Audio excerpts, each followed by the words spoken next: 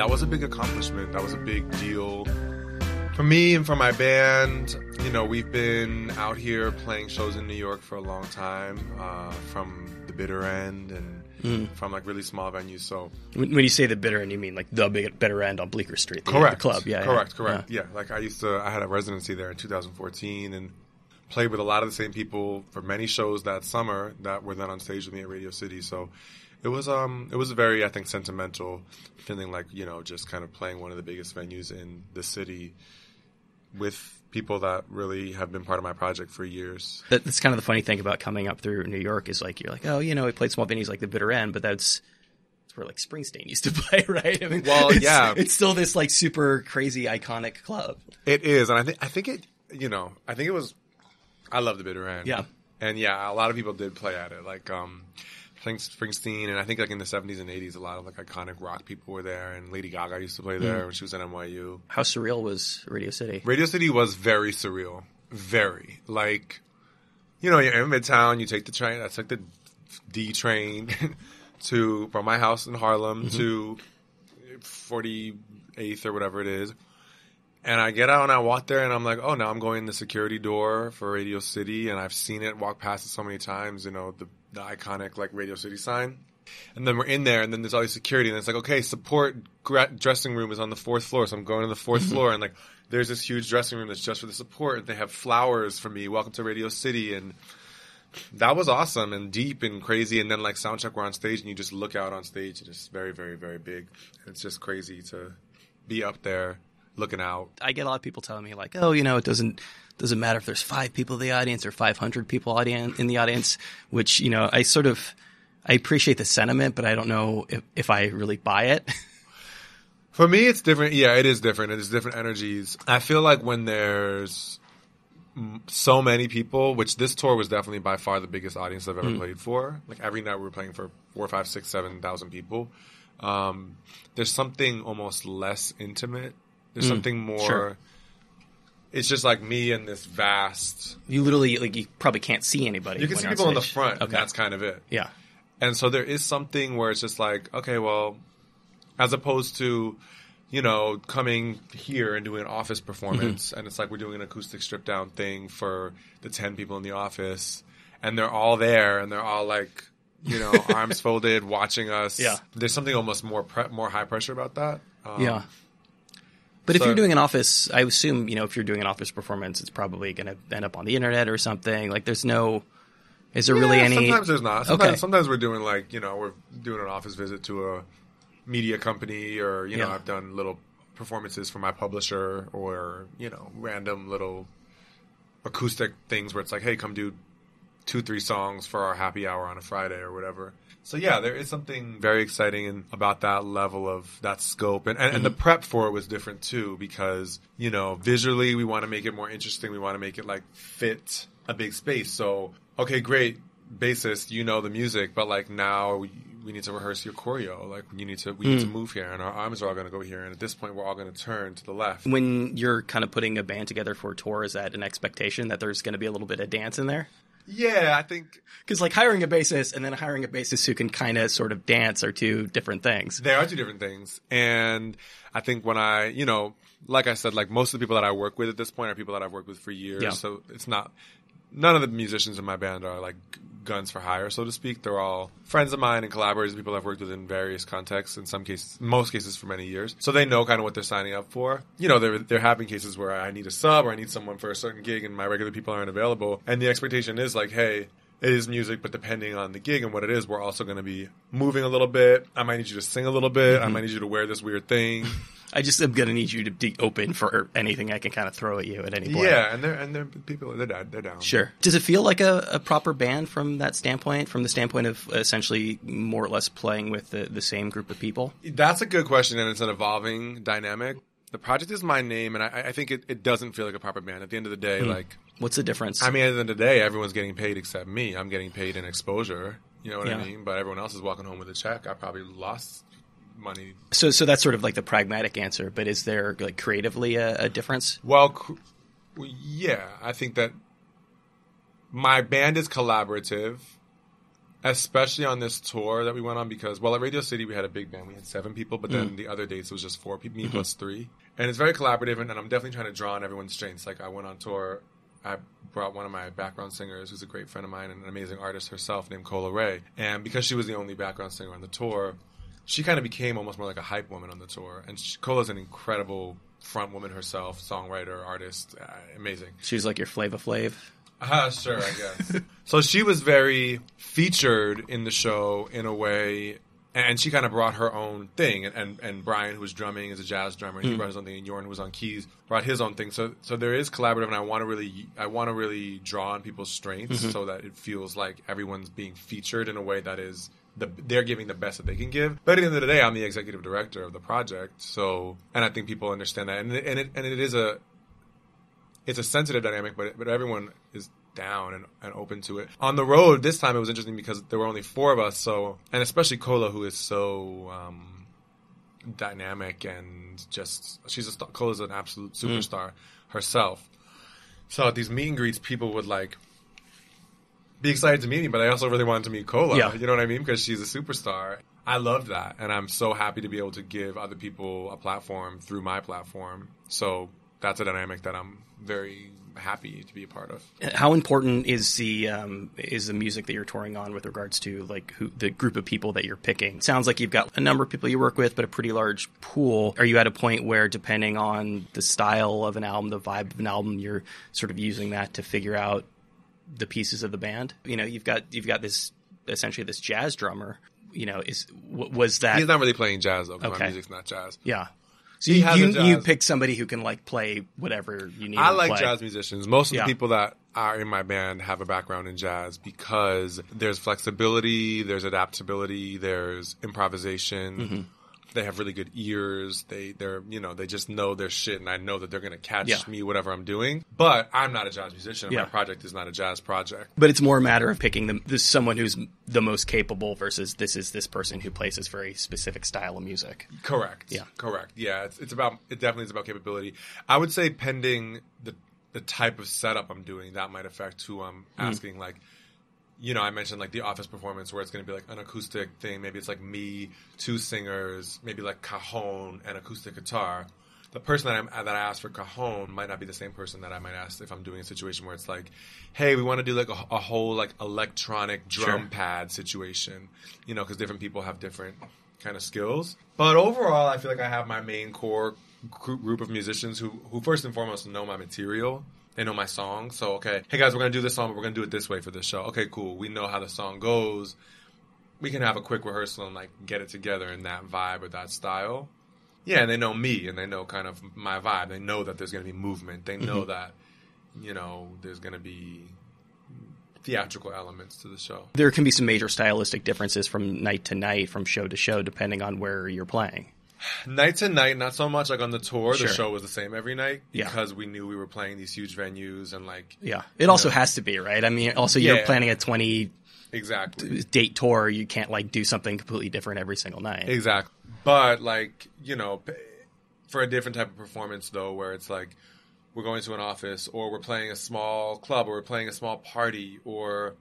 We're playing a gig, but it's like in a 100-person room. Okay, great. Maybe let's strip it down. Maybe let's not even have tracks. Maybe let's just do acoustic. Maybe let's make it really earthy. And, that decision is a creative one as well as a pragmatic one. Like I have a gig next week, actually, in a much smaller room. And I was thinking about doing like this smaller acoustic cajon type thing. And the people that my guitarist who knows all my songs just moved to L.A. He's not going to be in town. So I was like, whatever. I don't want to teach a new guitarist all my songs. So let's just do this other show that's kind of ready to go. You know what I mean? So it's kind of like once you have like a configuration that is going to work. Okay, great. And then we're going to, especially Cola and I who are performing more in the front, we're then going to read that room and we're not going to be as grandiose and big in a room of 120 as I would be in a 5,000 person room. And that's reading the room, Was that sort of showmanship, has that been a part of the music from the beginning for you? Yeah, it has somehow. I just think that a big part of my expression is my movement and like the way my body moves and like the story that I tell through the way I move my body with the words I'm saying, with the way I'm singing. It's all one, if I say, I just think that there's so much context to a certain lyric or a certain story based on what color the background is, how I'm singing it, if I'm in falsetto or chest voice, if I'm moving really like femme or if I'm acting like a tough guy. You know what I mean? Like all those things. It's a shame this isn't on video because we're getting some really good movement in here. Exactly. So come to the show. Yeah, so those things all for me give context and they're such a part of the show. So yes, movement has always been a part. Even when I was in college and I had bands and stuff, we would move and have choreo, and I reference people like Prince, who in his show would have, his whole horn section, who were not dancers. Yeah. They were horn players. But he was like, bitch, y'all gonna two-step. Like, we're gonna all two-step together, and it's gonna look dope because we're all gonna do it confidently, and we're gonna move together, Or, Janelle Monáe or Bruno Mars or Lady Gaga. These people that really are using theatrical elements to their live performance. That's a big piece of David Bowie, Prince is an interesting example because he was always kind of known as being a bit of a control freak. Do you feel like there needs to be that element for you to be the leader of a band? Ooh.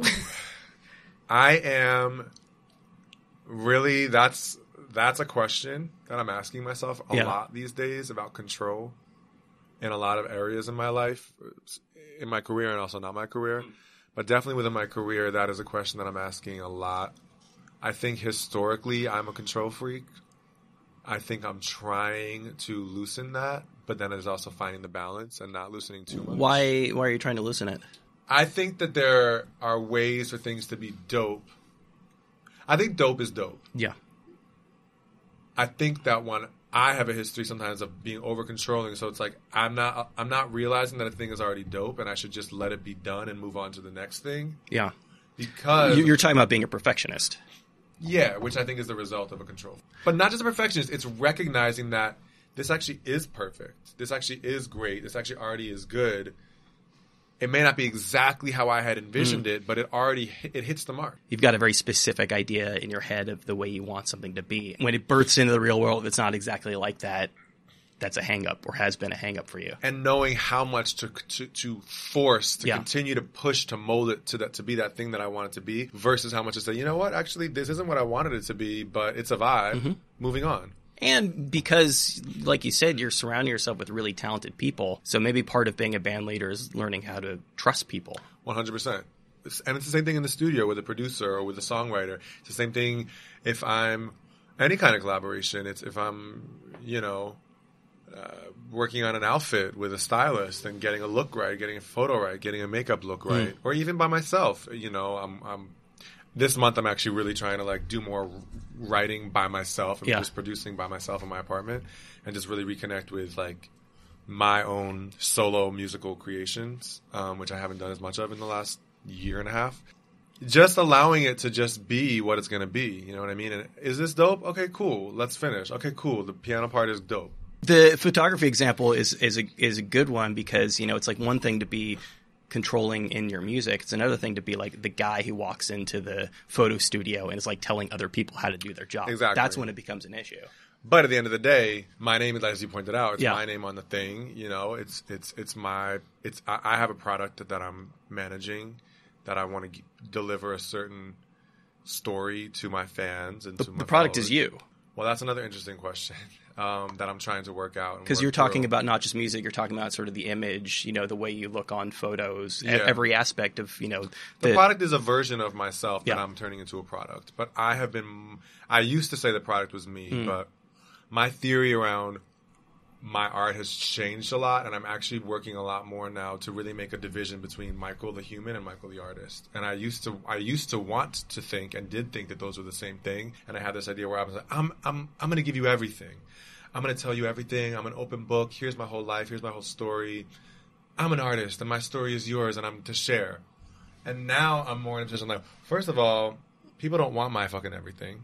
They don't need that. Second of all, it's actually more economically strategic for me to curate more of a product, for me to really, and it's not that I'm being inauthentic or that I'm lying or I'm not being myself. It's that I'm choosing what pieces of myself am I putting on this capitalistic platform, because ultimately I'm trying to sell shit. You know what I mean? And I am an artist, and I am an activist, and I am a thinker, and I am a lover and a facilitator of conversation and an advocate for equality, and all those things are truly who I am. And also, I want to make money from this, and I'm trying to like make my career happen and do this for the next 40 years. And so these are big questions that I don't have the answers to, but I think about a lot in terms of how we find the balance of, you know, the human versus the artist versus the product versus the fact. All of this within the context of capitalism, of selling. You know, we're all selling product. Do you feel like you were giving up too much of yourself from the standpoint of just like maybe, you know, surrendering a certain amount of privacy? Ooh. Yes. People tend to feel entitled when they feel like you're giving yourself to them. My blessing and curse, one of them, is that I really am an open book. I have very open ideas of privacy. I get into this with my dad a lot because he's a very private person. And he said, I can't believe you said this in an interview. I can't believe you talked to your friends about this. I can't believe you Stuff posted about you or this. stuff about him?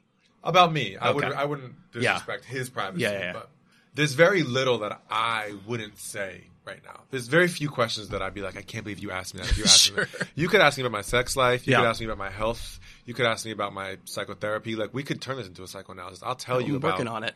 Like, I'll go there. You know what I mean? Like, I'm not Yeah. I'm not afraid and I'm not ashamed of that, which I think at once is awesome because it allows me to really express. And on the other hand, it's a challenge because it makes it tougher for me to curate the pieces of myself that I want to share. Was your sexuality, was that one of the lines that your dad was kind of afraid of you crossing? I don't want to use the word afraid. But he felt like you were being too Well, put it like this. open? It's like, I don't think he feels like, and I don't want to make this even about him too much, but or just the people in your life. yeah, I think like, you know, I did have a conversation. I remember early on with my dad, you know, my first EP is called When I Get It Right. And there's 2 references on that EP, explicit lyrical references to sucking dick.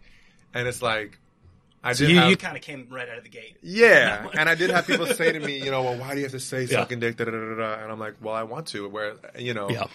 And for me, there is shock value, which I do like. But that is just like, that's how I also talk. That's also like, have you ever heard a hip hop song before? Well, thank like, you. But they all talk about eating pussy. So I know, but also it's just homophobia there. Yeah. Yeah. So, you know, for me, I'm just like, whatever, I'll just say that. But now I'm at a point where it's like, me talking about sucking dick, I would do that with my friends, but I don't feel the same need to say that in a song anymore.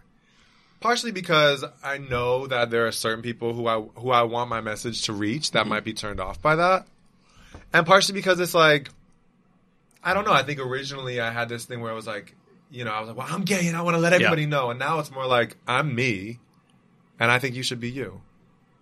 So my message has evolved a little bit through that as I've become more comfortable with who I am as a human. I feel less the need to shove my humanity into other people's throats with my art.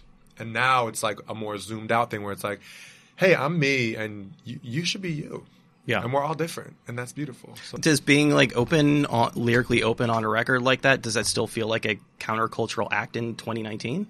I mean, yes and no. Like in the context of queer artists in Brooklyn, no. Sure. And there's people who do a lot more explicit shit than I do. But in the context of Donald Trump as president and, you know, we still live in a really conservative time in a lot of ways. Like, yeah, that is radical. Me just being gay is radical. You know, and I'm friends with, this is another dynamic that I'm trying to figure out and think about a lot, is that I am friends with a lot of super radical people in New York who are non-binary and trans and POC and leaders of those communities and really on the progressive edge of equality and rights and self-expression. And I'm here for all those things.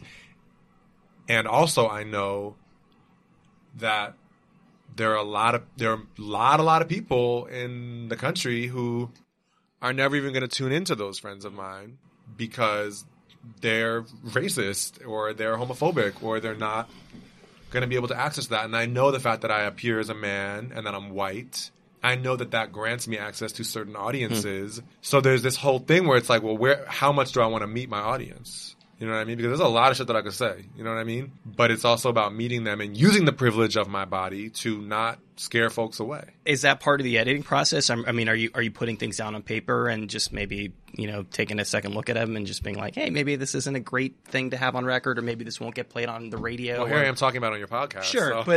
but you know, obviously somebody who is like going to download and listen to a 45-minute podcast conversation with you is not necessarily more deep, and not the person who's going to, you know, just listen to like a 3-minute pop song. Right. That's where you can really sneak this subversive shit in, though, right? You're absolutely right. Yeah. And so, yes, there is a process of editing. And I don't have the answer right now because this is like you're dealing with it in real time. Yeah. I'm real time trying to figure out.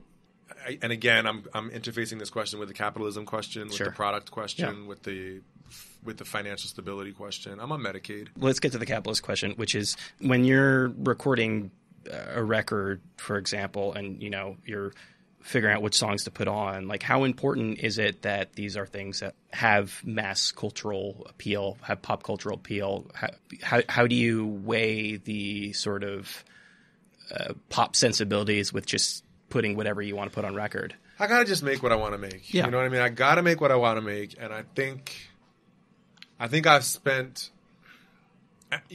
so I go into the studio, I just make what I want to make. But I would be naive and I would be lying to say that on a certain, at least subconscious level, that is not influenced by the feedback I think I might get from my record label, or the feedback I think I might get from a Spotify playlister. Yeah. Or what I think the average Spotify listener is going to think. Or I'm not like going and saying, the extreme of that would be me going to my label and say, hey, get me songs.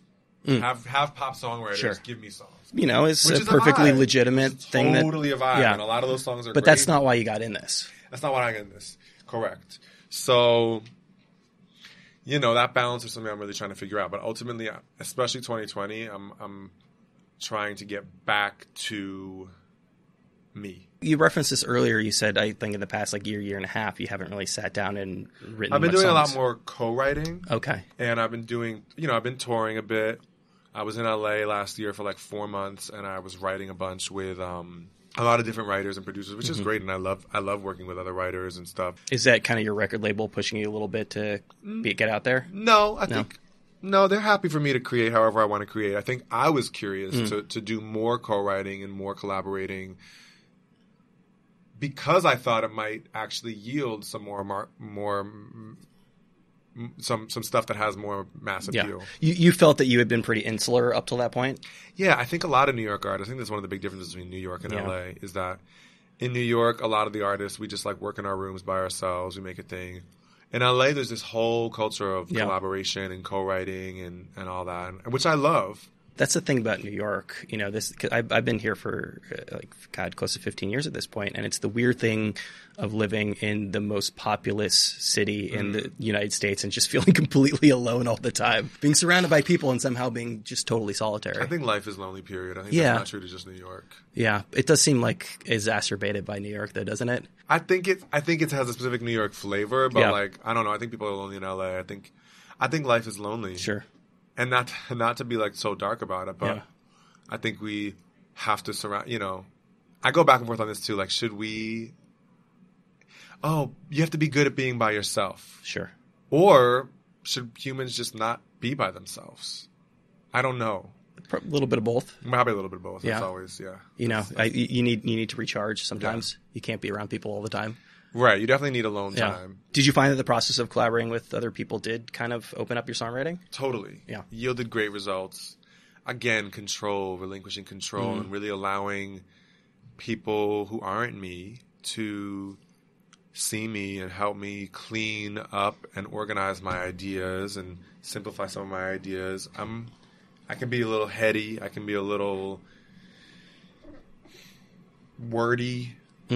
A little bit too brainy sometimes, and I think no one can really see themselves, and so I think having people around you that are able to see okay, cool, I see what you're trying to say here. How about we say it like this, or how about we take that big word out? Why is brainy a bad thing in this context? It can just it can be harder for people to understand. Yeah. Passive listeners, they don't want to. Yeah. They don't want to feel like they're studying for the SAT when they're listening to a pop song. I've had songs in my life where I'm just I really like the song, and then I go back and I never really understood what this person was saying. And if it connects with you musically, sometimes that's almost a moot point, right? 100%. Yeah. And I think more and more that's what matters to people is that people are listening on playlists on Spotify, and they are not tuned into the lyrics and I'm reading along with genius and analyzing the words. They're at work, they're at home, they're going out, they're walking the dog, they're at the gym, whatever. And does the song feel good? Does the song make them feel the way they want to feel? Does it allow them to live in their feels? yes or no, and that is, I think, the thing that makes them want to save it and play it again and share it with a friend. And then maybe the second or third or fourth listen, now they're actually digging into the lyrics. That's a good point, and one of the ways in which Spotify, and I don't think necessarily for the better, in fact, probably not, has changed my relationship with music is, you know, when I used to go to the record store, and this is like my old man rant, when I used to go to the record store and, you know, spend $15 on a CD, you're investing in it, right? You're definitely going to sit down, you're going to give it however many listens and really try to connect with the music. When something is just ethereal on Spotify and it's part of a playlist, you're a lot more likely to skip over it, not give it the time. So you need to connect with people right out of the gate, especially when you're a new-ish artist.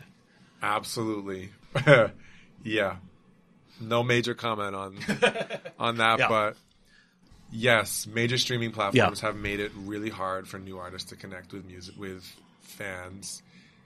They're fed. Most people don't go to the record store. They don't even go to iTunes anymore with an intent to listen to something. They're just passively listening to what these companies have decided is going to make them the most money, so they put on the playlist and feed it to them.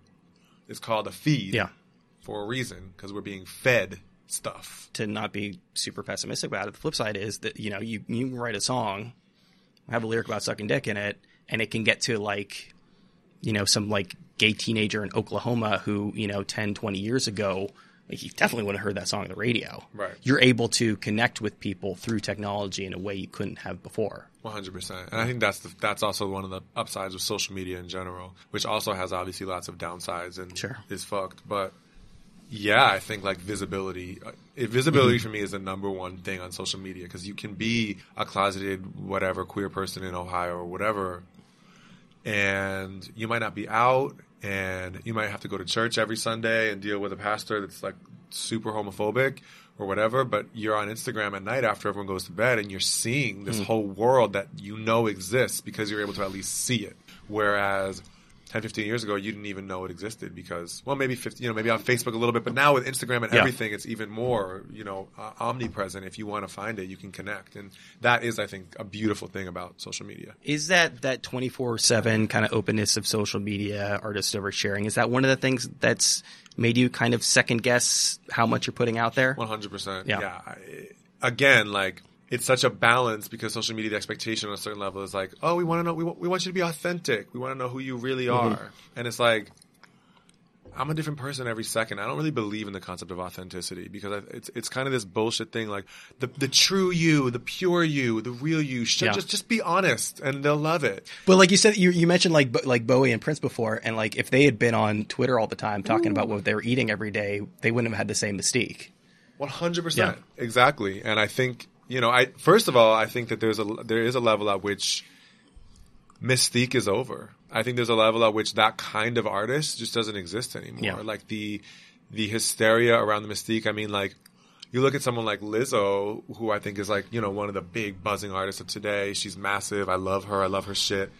She's very transparent. Yeah. And she has the moments on her thing where she's sad about this and that. And, there is still a level of curation. And she's, I'm sure there's stuff that she's not putting on her Instagram. Because as you're coming up, you're using social media as a platform. Exactly. So you're putting yourself out there from the beginning. Right. There's no way to sort of come up as a mystery artist. Did you get the name? That's him. Yeah, Orville Peck. I've heard of that. Yeah. He wears like a cowboy hat and a mask. Okay. Yeah. He's super interesting. But yeah, and we love it because he's masked. And who is he really? No, exactly. And that's not, I really want to be open. Let's get back to the kind of the Venn diagram. Okay. The two U's, right? The artist and human. The artist and human you. Like, what are the two things on either side? I'm gonna have to go home and smoke some weed after this. Say it again. What's different about person you example, and artist you? Sure, person me wakes up and puts on sweatpants and a fucking white tee and is in my apartment making oatmeal and scrambled eggs. So casual, unbothered, chilling. You know what I mean? I'm going to the gym. You're not taking Instagram selfies at the gym. Not person you. Right. I mean, Instagram selfies is curated for sure. Yeah, I am taking Instagram selfies at the gym, and that's artist me. That's artist. That's me working. Yeah. That's me knowing that if I look hot at the gym, that's a thing that people are going to be engaged with, and that's not fake. Yeah. That's not me being inauthentic. That's really me sharing that moment, knowing the capitalistic utility of that moment, and doing it. What's interesting about it is that you're kind of like never not crossing the streams. In the same way that as an artist, you have to sort of be open to the possibility of creative inspiration. You also have to, with social media, be open to the possibility of like, oh, I'm going to kind of work right now, that I'm going to like, curate this image of me on social media. I have some artist friends that have found a lot of success with Finstagrams, like a fake Instagram, because it allows them to really separate and make more easily. Because I have moments where I do talk to my Instagram, and I'll make like a selfie video of me ranting about whatever, and I'll say, I can't post this. This is an artist, Michael, and I think I want to make a Finstagram in 2020 because what's an example of a rant that like is not artist to you? Me being on the subway annoyed about some bitch that was fucking in the way or whatever. Okay. Day-to-day shit. Yeah, like day-to-day, like we just don't need that. Sometimes if it's like really funny or over the top or like really shows my personality in a way that like is marketable, then like great. But sometimes it's just like, I don't need fans to see this. Like this is like for my friends. Yeah. You know what I mean? Yeah. And this is an ongoing, this is like you said, real time. Like these are the questions that I really sit with a lot, probably too much. Mm-hmm. And so when I say I'm trying to also just get back to me, I'm also trying to, I'm trying to think about these questions, but I'm also trying to like put these questions down and just make my shit and put out what I want to put out and not overthink. Because I think I've spent a lot of time in the last 2 years like overthinking these exact questions. Yeah. Was there a fear of ever being too political on a record? Was there ever a fear of alienating people by being too political on a record? Yes. Yeah. I mean, I don't want to say fear. There's an awareness of marketability. There's an awareness that if I am in a dress, I mean, the marketing guy at the label said this to me. I'll never forget it. After my first album, my first EP, they were super supportive. The label said, yeah, we'll do what you want to do. My first project had me in a dress, and I had long hair. I was in this floor-length dress with a top knot. Just the act of being gender non-conforming is a political act. 100%. Yeah. And, yeah, he said to me, look, if you want this to be the cover, that's fine. We'll support it. But just so you know, there are people who will see this cover on iTunes who might love your music who will not even click on it because it's a man in a dress. It's crazy. Bowie was wearing a dress on his album cover, 40 years ago, and it's still a problem. It's insane, right? Yeah.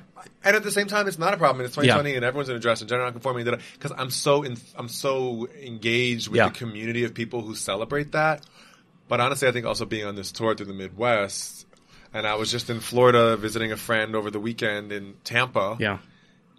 I am also checked into the fact that, like, there is still a grand old hetero-patriarchy, white supremacist when you're talking about world personal safety, that's a different conversation, right? When you're walking down the street in a dress and maybe... It's a related conversation for sure. Sure, but certainly that's going to make you more cautious when you're talking about your own personal safety. Yes. And I think for the most part, I'm privileged in that.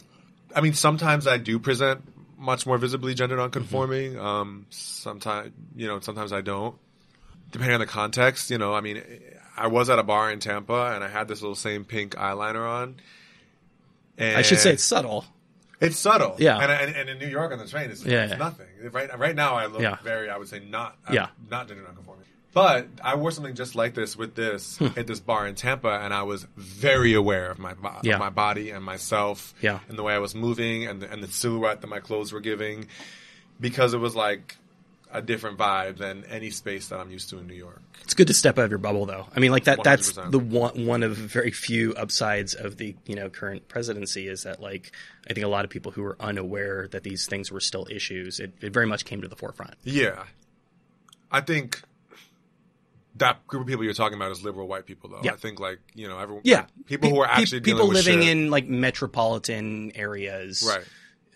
Assume that assume that like Barack Obama being president, like we no longer had to deal with these things anymore, and a lot of that has since come crashing down. Yeah. But I think, like, my point is that I think people who are visibly gender nonconforming, people of color. In many communities, like, they knew that Barack Obama being president wasn't, the be all. I'm someone who was shocked. Like, I think I am that liberal white person who did live in a bubble, who you knew it was bad, but you just didn't know how bad it still was. Correct. Because of so much about so many of the privileges that I have protect me from actually having to deal with and really, really face how bad it is. So I think the last few years have been definitely a big learning lesson for me as well. Kind of increasingly, I'm kind of grappling with the question of whether being non-political is in itself a political act. You know, and right now in this day and age, given like everything that's happening right now, is not actively engaging in these issues a political act in and of itself? Well, it makes me think of two things. One, it makes me think of strategy, like, you know, in terms of what I was saying about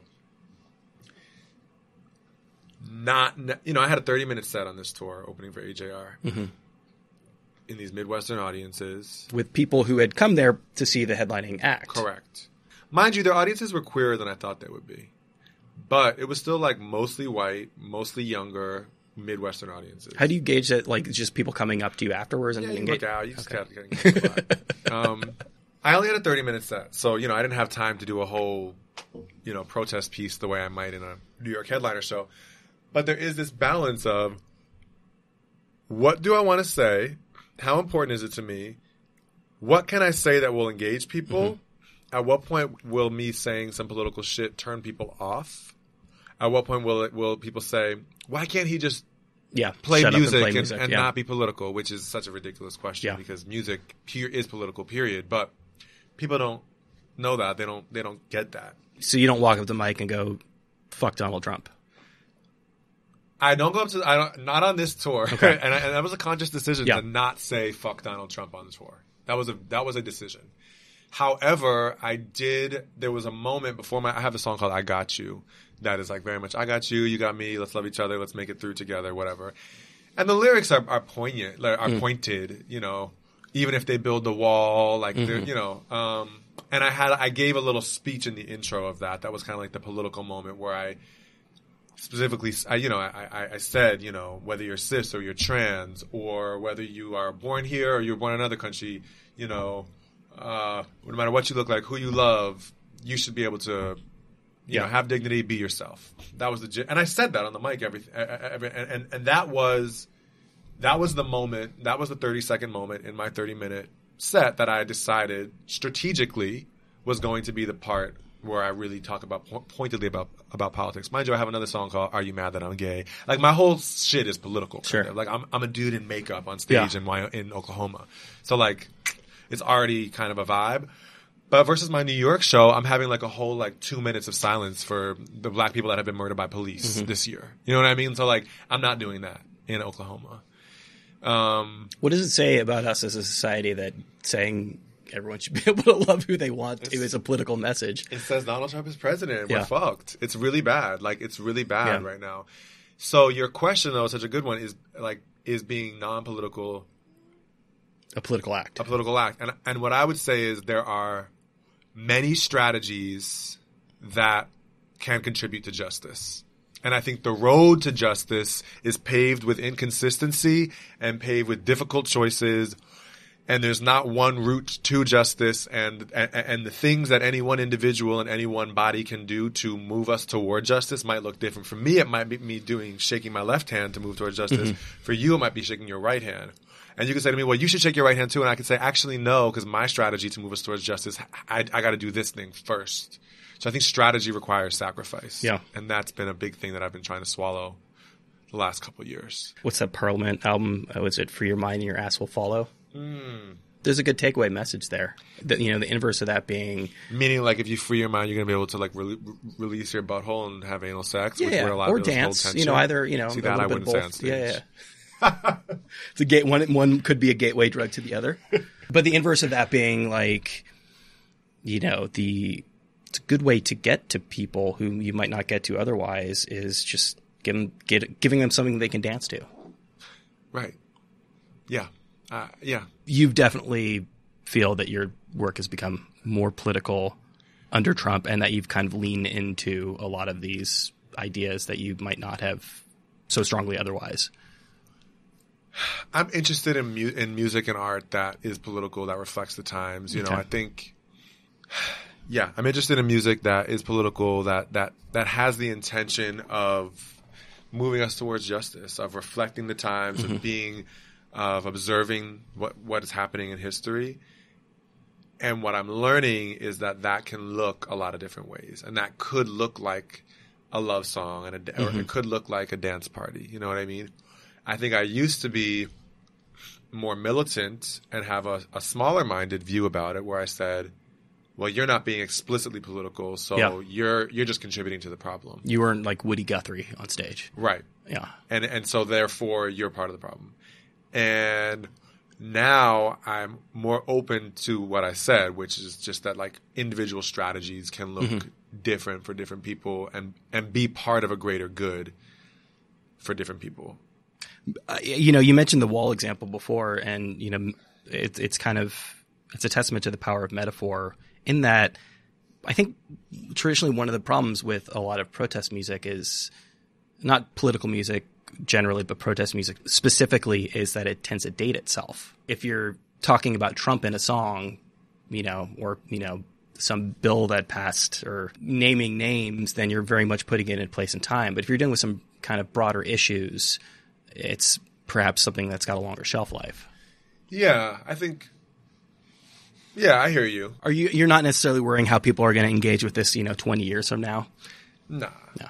I'm going to write a lot of songs between now and 20 years from now. That'll be, relevant or whatever. And I don't necessarily I had a songwriting teacher in college who used to say, oh, don't make specific references to the time, because I don't know that I agree with that. I feel like that doesn't necessarily make it a less strong song. Like, I feel like it can still be interesting. It can still be historical. And then in 20 years, it's like, oh yeah, Instagram.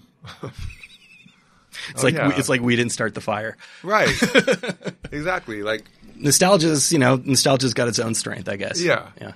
Exactly. At the same time, yes, there is an art to crafting a song that is timeless.